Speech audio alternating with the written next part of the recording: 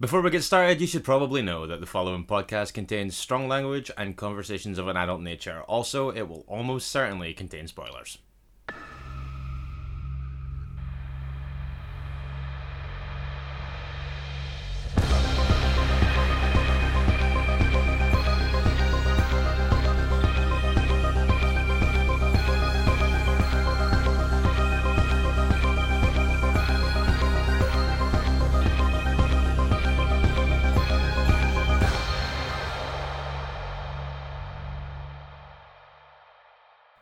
Hello and welcome to Minisode 114 of Strong Language and Violent Scenes, the podcast giving a second chance to films that might not deserve them. I'm Mitch Bain, I'm a lapsed horror writer and an occasional dude of musical things. And I'm Andy Stewart. Hooray! Good morning. How are you? I'm okay, mate. How the hell are you? Not bad at all. For date stamp purposes, 10:45 on a Sunday morning. Another week, another minisode sailed close to the wind. Yes, 11th hour as usual. How has your week been? What I will say actually is, it was very nice to actually see you in person this week. Yeah, that's right. We had a socially distant garden meeting yesterday where we just caught up over a couple of beers across a garden. Yes, yeah, very nice. Overdue, I think. That was great. But apart from that, how has your week been? It's been okay, Mitch, if I'm honest with you. My son's in a bit of a developmental leap. So it's long nights just now, I've got to be honest, a lot of waking up. But aside from that, I'm okay. Taking along? Watching stuff? I watched one thing of, I guess of note. I've been revisiting old episodes of Mythbusters on Amazon Prime. Cool, okay. See, there's times where, see something like that, it's, very endemic of the way that I use my time for this purpose is not productive. There's times where I sit and I'm rewatching something not Mythbusters, but, I recently discovered Shark Tank on Netflix a little while ago. I think I mentioned it on the show. Every now and again, it's I'm going to watch these people shout at aspiring businessmen instead of watching something new. Yeah, I'm exactly the same, but I did manage to get something watched at least. Okay, what you got for us? I watched Echoes of Fear. Echoes of Fear. Now, this is a new release, am I right? Well, I think it's a 2018 release, but it's now out via Second Sight. Okay, so I know very little about this, so synopsisize us a little bit. Tell us a little bit about this one. So this is coming from joint directors Brian and Lawrence Avenett Bradley. Right, I feel like I know that surname from somewhere. What else have they done? I'll just quickly run through some titles and you can tell me if you know any of them. Okay. 2013's Malignant. No. What else you got? 2005's Dark Remains. Yeah, that's really all. And a film called Freezer, as in it looks like it's supposed to be Freeze Her because there's an apostrophe before the final ER. Okay, right. None of those are ringing a bell. So what is Echoes of Fear about? Echoes of Fear is the story of a girl called Elisa who kind of inherits this house from her grandfather who dies right at the very beginning in the shower. Okay. And when she moves in, very, very quickly, almost immediately, those sounds and creakings and ghostly phenomena everywhere, around every single corner. Yeah, see, within the first 15 minutes, right, you've got countless rumblings in the shower, and in the house as a whole, you've got eerie voices on an intercom, spoiled fruit in a randomly opening fridge. You've got an attic ascent, which the attic ascent is normally around about the half-hour mark in a film at the very, very earliest. So she goes up to the attic to investigate some more strange noises. There's a haunted cookie jar. Right, okay, naturally. Black bathwater and a terrified plumber who runs off. The priest in the Amityville Horror who's yeah, I can't help you.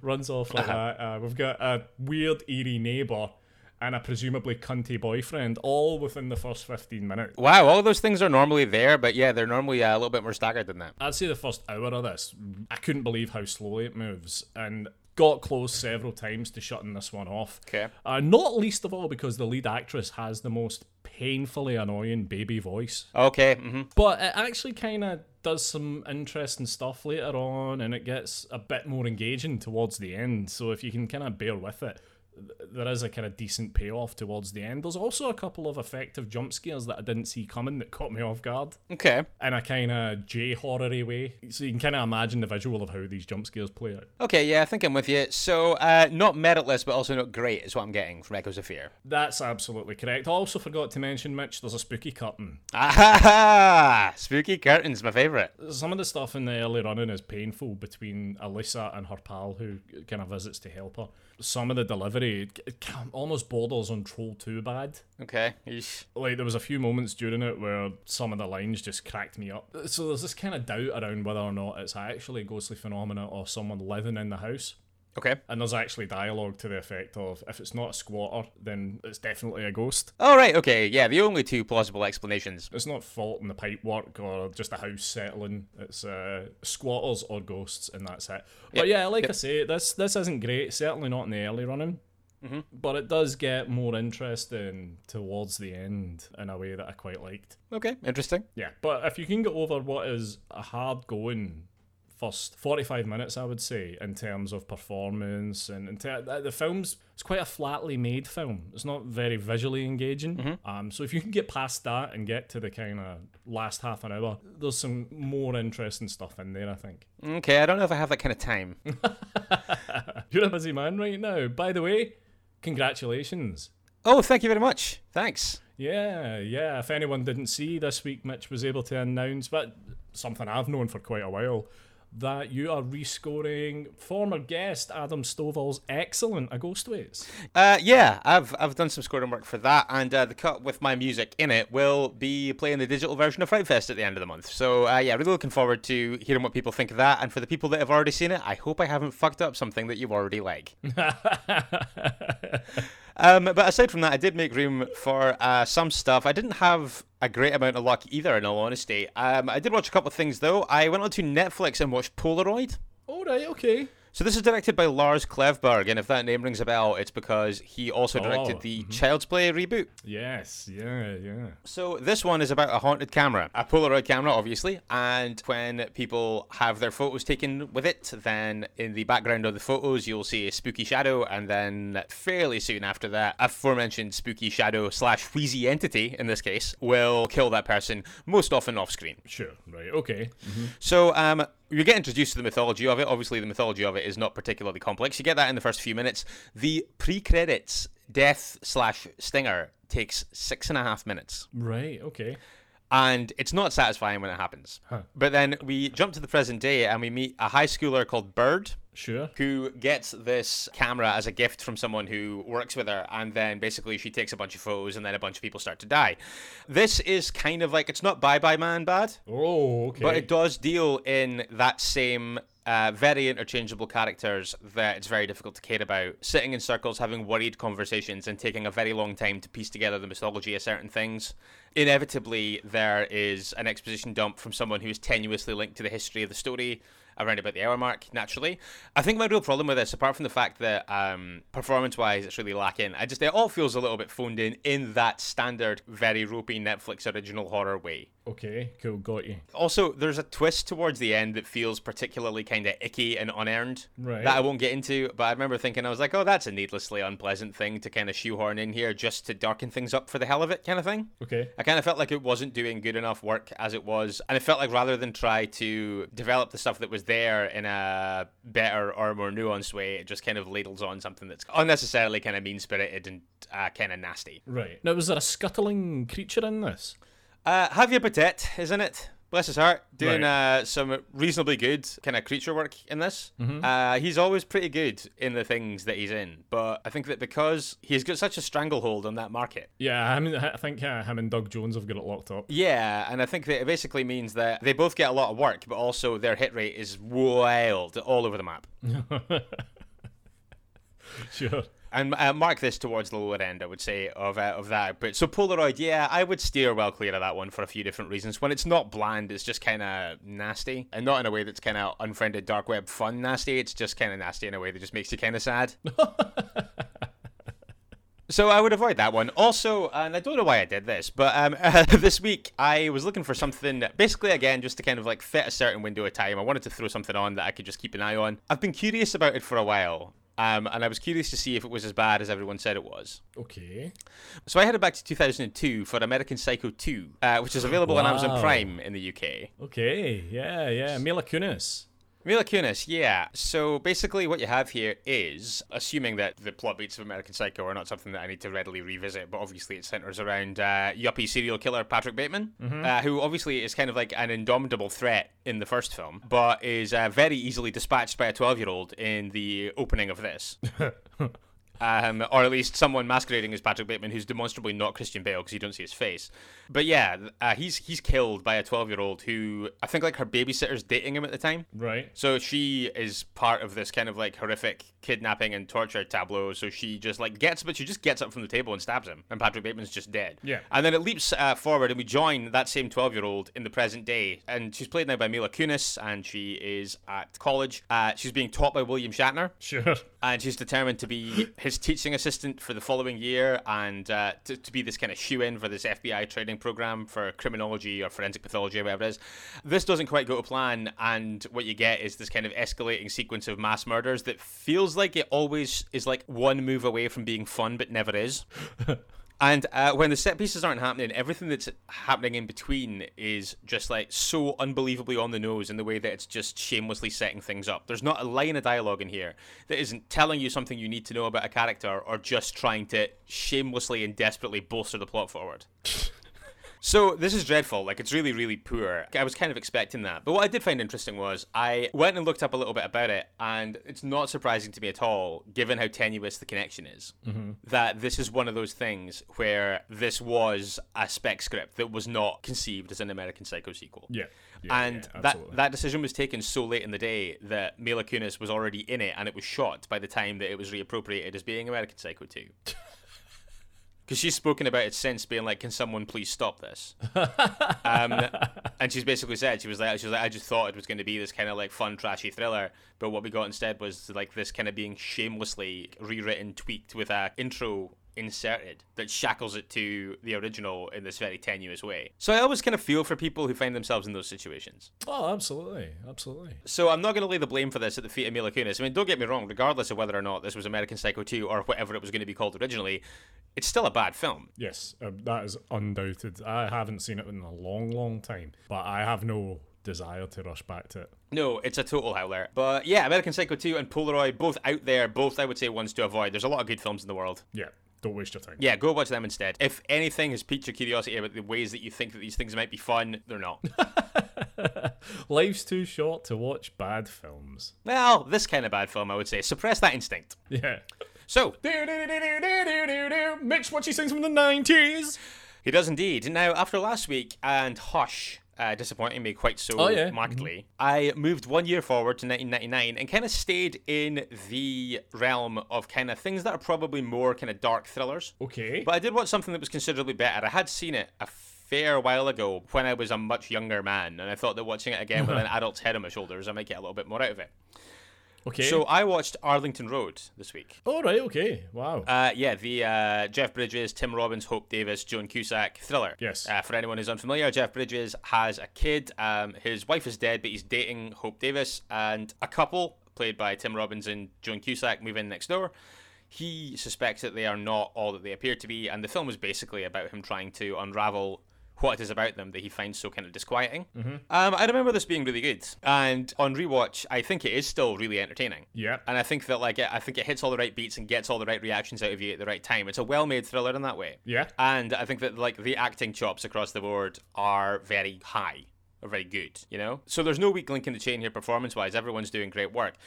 I would say that it gets slightly silly in getting where it needs to be. Or not even necessarily silly, but like fanciful. Like I would say that there are things that I didn't notice on first watch that feel a little bit convoluted and a little bit stretched. Like, I don't want to get too spoilery about it in case people haven't checked this out, because I do think people should watch it. It's really entertaining.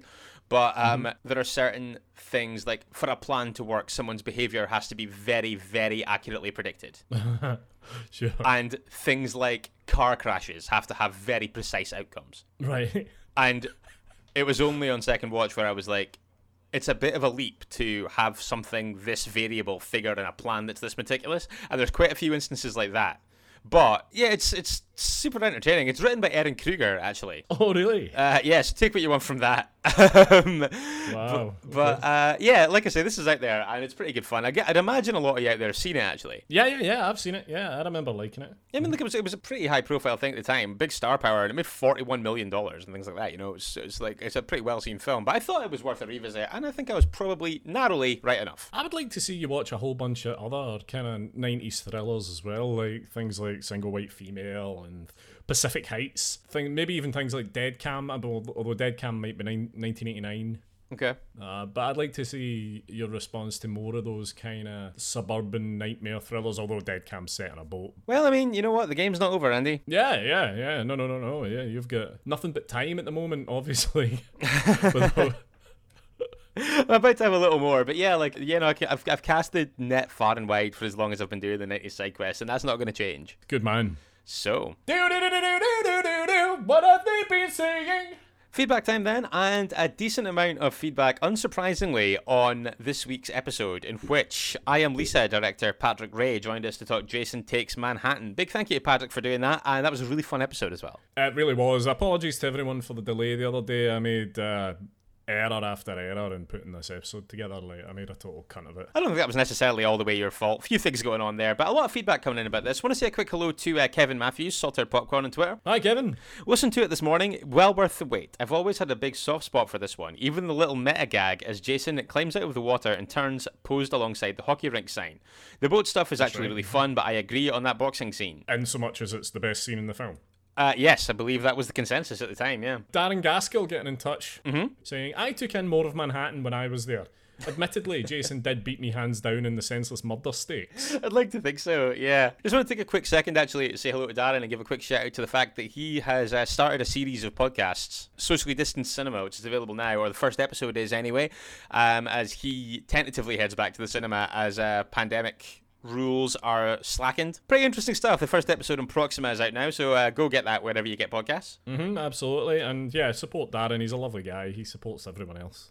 Absolutely. Yeah, absolutely. I want to say a quick hello to Andrea Martins, who came in with an every cloud mentality on the episode delay. Right, okay. Saying, honestly, not to bring a big foul here, but because of the delay, I can listen to this episode while sitting on my balcony and having breakfast. Definitely an enjoyable way to listen. Andre, you can do that any week. Yeah, and I'm incredibly jealous that you, well, not that you get to listen to us, but that you've got a nice balcony you can relax on to eat your breakfast. Yeah, very nice indeed. But thanks for getting in touch, Andre. And like I say, we never like when an episode comes out a little bit late, so it was nice to hear that somebody got the benefit of it. Yeah, tell you what though, James Plum has got a bit of a problem with Jason Takes Manhattan. Oh yeah? He's saying if the film was called Jason on a Boat, he would have fewer issues with it. Okay, I can kind of understand the reasoning there. I think that people need to get too hung up on the false advertising element of this. It's that word takes that ruins the title. I guess so. I think that's what makes people the most upset and the most aggrieved about it, is that it's that word takes. I mean, I when I was looking through Crystal Lake Memories, the book, in preparation for recording and watching the film the other day, the director Rob Hedden actually says in the book that I think the title came around during an initial meeting with producers when he said something along the lines of, I really want to take Jason out of Crystal Lake, put him somewhere bigger with a larger scope in a big city, for example, and one of the producers just hit out with, Jason Takes Manhattan. And I think at that point, not only was the film's destiny sealed, but I feel like already that was hurdles in Rob Hedden's way to getting the film that maybe he wanted. Right, okay, that makes sense. Anything else on Jason Takes Manhattan? Yeah, Andrew Barron reached out to us on Facebook and said, after this week's episode, I'm convinced now more than ever I made the right decision choosing a Jason Takes Manhattan theme for my state-mandated face covering. And he has shared a photo of his lockdown face gear. Excellent. Just to confirm, it is Jason Takes Manhattan themed. Lovely. Great to hear my favourite 13th so ably defended. Have to say, I side with Mitch and Patrick regarding my appreciation for the character of Charles. I especially like how when he finally decides to fight off Tamra's advances, he suddenly transforms into a pound shop Frankie Howard.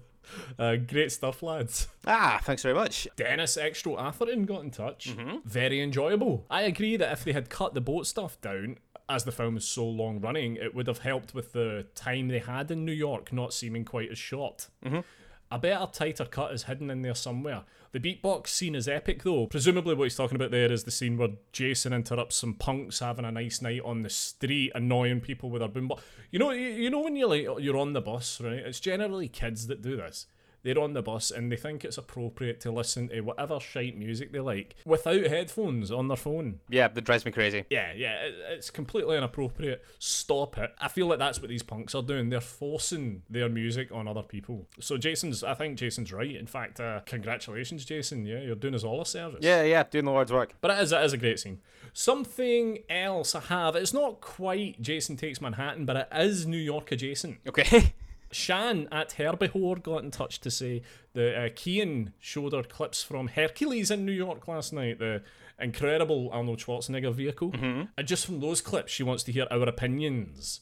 Okay. Give me a potential future Patreon shout, I would say. Yeah. I'd be more than happy to discuss it on Patreon, but what I will say right now is it's fucking hilarious. I haven't seen it. Really? Yeah, I guess that's not surprising. Colour me blown away. Actually, on the subject of Kian and Shan, Kian himself got in touch as well this week. He was catching up with Dead Heat. I saw this. Ahead of catching up with the episode that we did, of course, with James Plum. Yeah. On that very film. And he said, I just watched Dead Heat for the first time so I could catch up with the SLVS episode. I think that deep down I'll always harbour a little bit of resentment towards the strong, violent BC lads for the hour and a half I'll never get back. Kian, I hope the episode made it worth it. I think that's incredibly uncharitable. I know you do. Love in Dead Heat. Now that you've had a couple of weeks, Mitch, how has Dead Heat settled in with you? I'm not going back to it. Oh, okay, right, that's that. You've been there, done that. Moving on. Yeah, no, I think that my time is short. I need to be watching things like American Psycho 2. Yeah, absolutely. Yeah. I would watch Dead Heat 1,000,000 times over before I revisited American Psycho 2. Yeah. I mean, realistically, I will also not revisit American Psycho 2. Sure. Elsewhere, let's say hello to Grant Sherwin. Pollock Perlow. Hello, Grant. He was letting us know, and as you know, we do like hearing about how we fit into people's days, what people are up to while they're listening to us, all that kind of thing.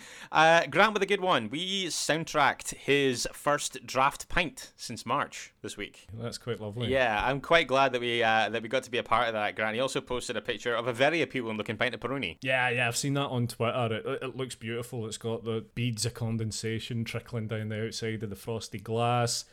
It's got just the right amount of head on it.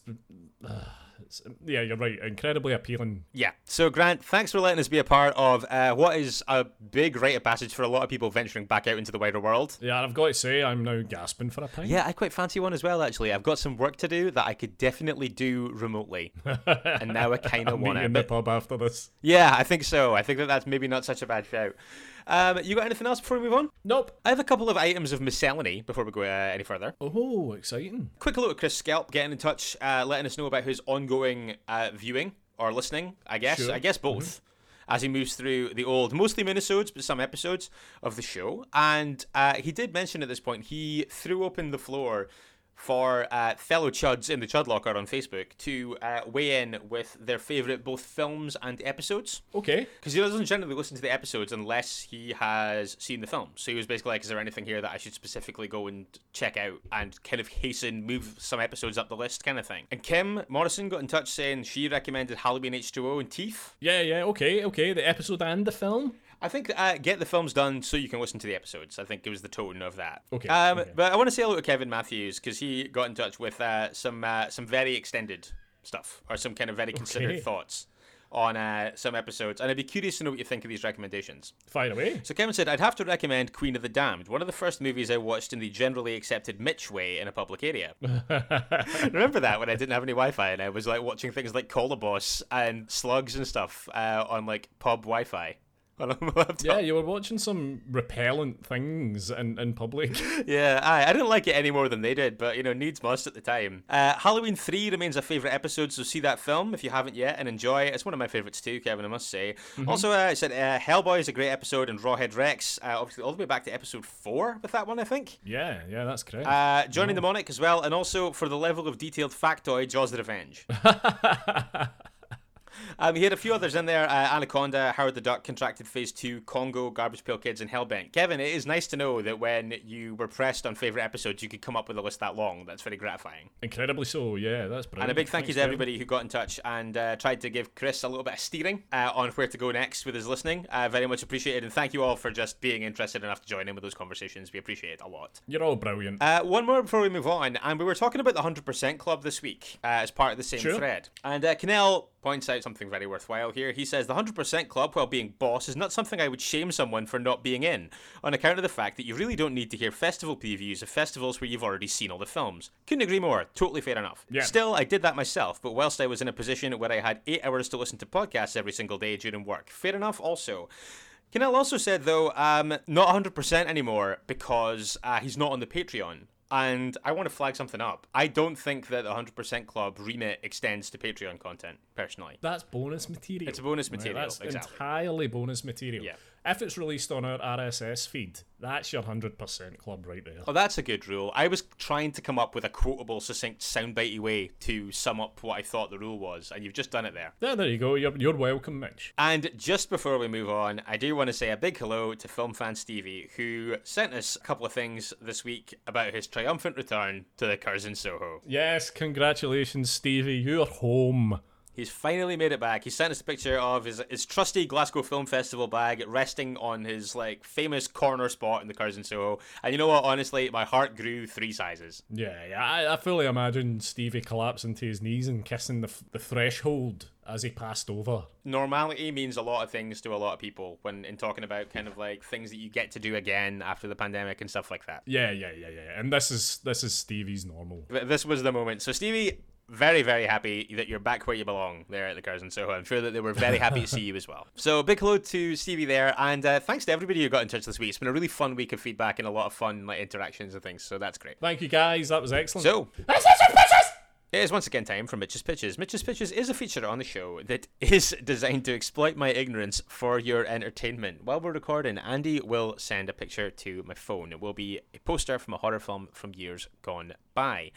He'll have photoshopped out the title and the tagline and any other identifying text and left behind only the image. It will, of course, fall to me to describe the image to the best of my ability and give it a title and a synopsis based on the image alone. We will share the image all over social media channels so you guys can get in touch and play along as well, which is often/always the best part of this entire process. This past week, we had Twice Dead. Correct. Which was well done. Reappropriated by me as Blood Red Tape Clerical Terror. And we had a lot of people getting in touch this week, so I'm going to shoot through some of the picks. Yeah, please do. By the way, strap in, because we've got a few here, and a few of them are pretty decent length as well. Okay, that's good. So, and a few debutantes and a few infrequent pictures as well. Oh my god. So, the Shakes72 on Twitter. Hi, Dave. Getting in touch saying, Henry Wellhung Hodgson was a suburban Lothario of some repute until the husbands of Tashnose County enacted metaphorical revenge as a lynch mob. After a swift deal with the devil, Henry's back with a sack full of revenge in 1989's Is That a Knife in Your Pocket? Alexis, Cosmic Ray Girl, getting in touch. Vinny the Hoocher was such a smoocher. He ducked and dived into devilry and did dozens of dirty deeds daily.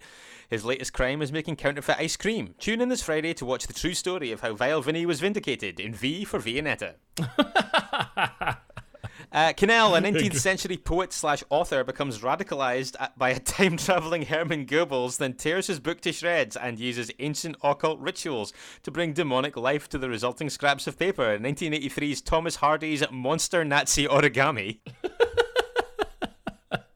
Kevin Matthews, when some kids wander around a haunted house on Halloween, teen horror fan Heimlich Maneuver almost chokes on his candy when he finds a mask of horror legend Vincent Price. Putting it on, Heimlich finds himself possessed by the cinematic villains played by the late great actor, and he stalks his friends to cause a number of grisly deaths. Yes, it's 1992's German oddity Das Preis ist falsch. Released in other territories as The Price is Wrong. Guy Reeford. Okay. Looks like The Shining Part 3 as Wendy is looking into her bathroom mirror 20 years later to be confronted by the ghost of the past. Reprising his role, Jack Nicholson chases Wendy through different dimensions in alternate Overlook hotels. Lovecraft Meets King in fantasy horror directed by Christopher Nolan. Oh, wow. Okay. Got Boz getting in touch. Vincent Price with the slice and dice utilizing smashing window device. And a debutante picture here again, Eleanor Jackson. Oh, is this also a new person, Klaxon Alert? Yes, I believe so. Yes, not a new person to me. I've known Eleanor for a few years, but new to the podcast. Okay, welcome. Eleanor's pitch then. After the raging success of the first 2 movies, I love it when things start like this, when you know you're in franchise territory. Yeah, absolutely. When you're deep into a series. Yeah, and we are here. Magnus Mirrorball is back on the reception circuit in his late father's possessed purple suit. I love how much knowledge this assumes. Ready to crash and slash the most upscale weddings in town. Mirror summoning the Leviathan Elder God introduced in his unparalleled sequel, Magnus aims to infiltrate the wedding party via catering and enact his ongoing revenge. Seeking dastardly deeds from the dessert cart, these bloodlusting buddies unwittingly stumble onto the set of an adult film. But that won't stop the carnage in 1978's Cummerbund 3, Cum Buns Undone by Dagon. Excellent. Just a couple more here. Gee, wow, okay. Apologies to the people whose tweets we didn't get to this week. There's just a lot of them. Adam Guest getting in touch for the first time as well. Okay, welcome to the world of pitching, Adam. Horror legend Robert Englund stars as autoerotic asphyxiation enthusiast, ladies' man, part-time Vincent Price impersonator, and all-round well-dressed chap, I'm into S&M, who purchases a discounted set of mirrors from his local home base with the intent to upgrade his boudoir with visual pleasure you can't measure. He's shocked to discover the mirrors are demonic totems, which suck him into a world which reflects the owner's worst fears. Now trapped in a world of repressed desires, mundane missionary and married sex timetabled around when the kids are asleep, Aminta has to find a way to escape this alternate joyless world of cry-wanking vanilla sex and hip replacements, risking encounters with bingo hall hotties called Vera by smashing the very mirrors that have cursed him to this fate. Will Aminta succeed? Can he escape the clutches of the anti-erotic demon mastermind, I'll kill ya Stevie? It's time to lay back and think of England in 7 years of bad fucks. And finally, for this week, Chris Skelp. Oh, okay, wow, okay. While playing the part of Simon Leesball, game show host turned prolific serial killer in his latest movie Terror in a Tuxedo, veteran horror actor Vincenzo Price scoffs at the idea of a cursed mirror one of the crew brings onto set. At this point, a real-world version of Simon is conjured into existence and begins slaying Vincenzo's relatives one by one in the same manner as the victim of Simon's in the script. Right. With each kill, the victim is one step closer to Priest. Will the mirror killer be stopped before Priest himself gets the chop? Infamous celebrity double Vinnie St. Price plays the part of Vincenzo Priest in 1985's troubled meta-oddity The Priest's Fright, finally available on DVD after an out-of-court settlement with unnamed parties. Wow. That is your extensive lot of pitching this week. Like I say, big apologies to those that we didn't read out. This is an almost unprecedented volume for a week. Guys, that was brilliant. Thank you. So with that, best pitch and best character name, please. I'm going to give the best character name to Vincenzo Price because of all the names in there that were quite close to Vincent Price's name. That was my favourite. That's fair. I like that. So Chris Skelpin in that one. And best pitch? Adam Guest for 7 years of bad fucks. Yeah. Very happy with both of those. So two first-time players coming away with the goods this week. Chris Scalp, Adam Guest, big well done to you. A lot of nothing for each of you. Rab, the delivery driver, will be out on the road first thing tomorrow. Yeah. He might even be on the road tonight if we can get in touch with him. Who can say? Who can say? He's an enigmatic guy. He is. He kind of just turns up whenever suits him. He's kind of like Batman in that regard. Or like Yodel. yeah. Or like fucking Hermes. Don't get me started. Don't get me started on Hermes. Hermes, if you're listening, you are far and away the worst delivery company out there. Savage. Oh man, we'll definitely piss someone off with that. So, it's my turn then, I guess. Yes, yeah. Are you ready for this one? Yeah, why not? Here we go. Oh god, am I? Right, okay. Right, okay. So there's no border to this image and the background is black. Right. In the lower half of the image, we have a full moon in the background, and what we're seeing here is what looks like a large, secluded kind of country home, I would say. Or at least a rural home, you know? Mm-hmm. Yeah. A lot of lights are on in here. These people are either very reckless with their electricity, or there's a lot of people in here. Yeah, could be either. In the top half of the image, quite a lot going on, to be honest. On the left, we've got two heads here that look like they're kind of like quite gruesomely adjoined. Sure. So on the left-hand side, as we look at it, we have a kind of monstrous-looking guy with a big nose who has like quite a lot of skin peeling off his face. Yeah. The skin is kind of like brownish green and kind of leathery looking where it is there, and underneath it, you've kind of got these kind of pulsing looking red membranes around a yellow eye. Or two yellow eyes, I guess. Yeah. He's also got some fangs there as well, and is looking kind of menacingly, snarling, if you like, into the camera. To the right of him, or at least to our right, we have a woman who is screaming facing the camera. She's got blonde hair and green eyes, and part of her face is kind of peeling away because it seems like it has kind of adjoined to the head of the monster next to us at the temple. But well, it goes further than the temple, in fairness, Mitch. It goes all the way down to her chin. Very true, actually. Yeah, no, you're not wrong. So there you go. We have distressed woman and scaly, disfigured man joined at the head against a midnight backdrop of a large house. Yep, I think you've hit on almost everything there. I would say so. Okay, give me a sec and I'll see what I can do. No problem at all.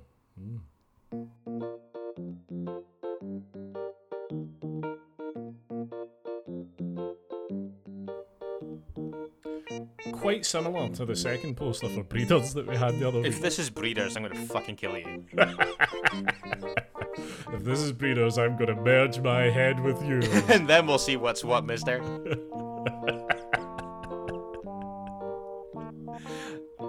This is a busy one. I'm gonna try and subvert something deliberately here. Okay. I've got to say, there's a vague dickishness to the creature's nose in a similar way to the Judge in Nothing But Trouble. Yeah, Jesus Christ, Nothing But Trouble. I'd kind of forgotten that we did that one. It's all come rushing back to you. That was a fun episode, though. Brett and Drew Pearce, of course, who went on to have the #1 film at the US box office this summer. Yeah, with the Wretched. Yeah, congrats, guys. Pretty cool stuff. Okay, okay, I think I've got something here. Lay it on me. After 3 years together, well-intentioned but weak-willed Tim Id Guy thinks it's time to cut ties from his controlling girlfriend Iona Toolbox. However, if she can't have him, no one can. During the breakup conversation, she disfigures him horribly and imprisons him in the basement of her isolated country home. As her descent into madness intensifies, Tim must hatch a plan to escape before her plan reaches its grotesque climax, joining them together forever, both in marriage and by physically welding their heads together using her years of electrical and woodworking experiences. With time running out, Tim must use all his cunning to escape the scene and flee the ultimate bridezilla in Detective Frank Lee Middling's 1987 body horror shocker, Bride or Die, To Have and to Solder. Excellent, Mitch. Thanks very much. Thank you. Yeah, I like that you just went for disfigured rather than became an actual living, breathing monster. Yeah, I also thought that it might be nice to subvert the expectation of the monstrous-looking guy being the villain. Oh, right, okay. Thought I'd make him the victim instead, which means that her kind of screamy face doesn't really make sense, but you know what? Sue me. I will. Okay, come on, what is this? And, who's synopsisizing for us then? What year did you say? I said 87. Unfortunately not, Mitch. You're a little bit out. 1990. Oh man, I almost went for 1990. Okay, what's the film? Well, the film is Troll 2 director Claudio Fragasso's Night Killer. No way. Okay, cool. Yeah. I guess that answers the question, is this any good? But who's synopsisizing for us? This week's synopsisizer is Valerie. Okay. A serial killer in Freddy Krueger's rubber mask terrorizes the city of Virginia Beach, killing many women after raping them. One of her victims is a beautiful Tara Buckman in the role of Melanie Beck. The two women no longer remembers the violence she survived in the past, but the memory will return when the serial killer shows up to continue to torment her physically and not only carnally. Oh my god, okay. Jesus Christ. Need I ask, is this any good? No! Nope. Sounds dreadful. That concludes Mitch's Pitches for this week. That image is, of course, now everywhere. Get in, join in, do better than me. The bar is low. Yes, it is indeed. Moving on to streaming platforms then, and not a great deal this week, but some pretty interesting stuff. So Netflix, not a massive amount going on, but on Friday, I feel like I big this up every time it comes back around again, but on Friday we've got season 4 of 3%. Oh, right, okay, the Brazilian thing. Yes, hands down my favourite Netflix original series, and no one has seen it. So if anyone can watch this so I have someone to talk about it with, that would be lovely. But summoned to the offshore on a diplomatic mission, Joanna and her team hatch a plan to sow chaos with help from Michelle and a new process candidate. That'll mean nothing to most people, I wouldn't imagine, but this is a really cool dystopian sci-fi series from Brazil, and it's one of the most engaging bits of TV that I've seen in years. I'm such a fan of it, and I'd be very curious to know if anybody else checks this out, if they like it. Yeah, I haven't yet, and you have talked about it a lot. Yeah, it's. I mean, I don't like bring it up all the time. It's not like The Guest, but like every time there's an organic way to mention that people should watch 3%, I tend to tell people to. Sky Cinema then, Wednesday the 12th, we have The Shed. A teen and his best friend endure merciless bullying until they discover a bloodthirsty creature living in a country shed. Okay. Amazon Prime, Friday the 14th, The Meg. Okay, yes. When the members of an underwater research facility are under threat owing to a 75-foot prehistoric shark, that'll do it. Jonas Taylor is hired to save them. Yeah, Jonas Taylor, of course, played by Jason Statham. So what we actually have here is Jason Statham physically fighting a giant shark in the last moments of this. Yep, that sounds like your thing. That's available from Friday. And Shudder picking up a couple of things this week. Both films discussed in previous episodes of this show. All right. Intruder. Okay, cool. Excellent. So I think that has been available globally, or at least in America, on Shudder for a while now, making its way to the UK. And Street Trash. Oh, wow. Which was discussed on the show some 18 months ago by Melanie Light. Jesus Christ. So that's your lot for the streaming platforms this week. Mixed bag there. For me, I can't see past 3% as my pick. I'm going to send you straight to Street Trash. I had a feeling you might, you know. So turning our attentions to this week's show then, and it is time for our monthly Andy versus Mitch episode. Wow, these seem to come round more and more frequently. Yeah, they do, yeah. Like I say, anyone would think that we just drop them in to suit ourselves. Don't read anything into that at all. No. However, it is my turn. And as we've said previously, you tend to go for things often 70s, 80s. Sure, yes. I tend to go for things that are a little bit more recent. Okay, what year are we in? We are in 2012 this time. Oh, okay. And it is a franchise entry. But what I would say is that you probably don't need to have seen the first two. A nodding acquaintance with what they're about would be good. It's a third entry in a franchise from 2012. Yeah. Okay, I think I know. Okay, I would be impressed if you know from just that. I have decided to head to 2012 with Paco Plaza's Rec 3 Genesis. Not what I was thinking at all. Okay, what did you have? What were you thinking it was? I'm not telling you because it's silly, and I think I got the year wrong. All right, okay. Say no more. No, we are heading back for when the Rec franchise boldly jettisoned its found footage conceit. It sure did. And- Yeah. I saw this at Fright Fest, actually. Oh, did you? It was the year before I started going. I'm not going to ask you if you liked it. Going to keep that for the episode? Yeah, that's for next week, I think. But there's loads of reasons why I love this, and I think that the reasons that I love it are the same reasons a lot of people hate it. So I'm quite looking forward to getting into that and understanding what your take is on that as well. Sure, no problem. You can maybe even dig out my interview with Paco Plaza from Fright Fest. I think it's in an old issue of Scream somewhere if anyone's got them lying around. Oh, that's pretty cool. Also, if you want to check this out before the episode, then you can rent it on YouTube in the UK, okay. and you can also buy it on VOD on Amazon for like $4.99, but you can rent it on YouTube. It's like 80 minutes with credits. Hey, isn't it nice to have a film with a colon Genesis where the Genesis is spelled correctly? Yes, looking at you, Terminator. Yeah, Terminator. So, big fun. It is Andy versus Mitch. It is my turn, and as ever, I've picked something that's going to be a slightly awkward conversation for everyone. It's Rec 3 Genesis. How you feeling about that? If you want to get in touch, there are loads of ways you can do that. Facebook and Instagram are Strong Language Violent Scenes. You can tweet us as well at Strong Violent PC, and you can email stronglanguageviolentscenes@gmail.com. Yes, and of course, check out our Patreon. Please. Just even have a look. Patreon.com/Strong Language Violent Scenes. We've got some cool stuff on offer there. There's more bonus content coming this week. And that's pretty much it. Have a little look. And if you can't support us via Patreon, support us via clicking likes and reviews on iTunes or whatever your preferred podcast provider is. Absolutely. And also, almost forgot, if you're looking to talk to some of the other fun people that you're hearing getting in touch, weighing in the feedback section, all that kind of thing, then you can do that not only on all of our social media channels, but also in our Facebook group, The Chud Locker. Yes, The Chud Locker is there, and you won't have to be bothered by me commenting because I can't. You sure can. We're back this Friday talking Rec 3 Genesis. Join us then if you can. In the meantime, don't forget, it is better to die a hero than live as food in a world of chuds. Goodbye. Bye! You've been listening to Strong Language and Violent Scenes with Andy Stewart and Mitch Bain. Strong Language and Violent Scenes theme by Mitch Bain. Production and artwork by Andy Stewart. Find us on Stitcher, iTunes, Spotify, Google Podcasts and Podbean.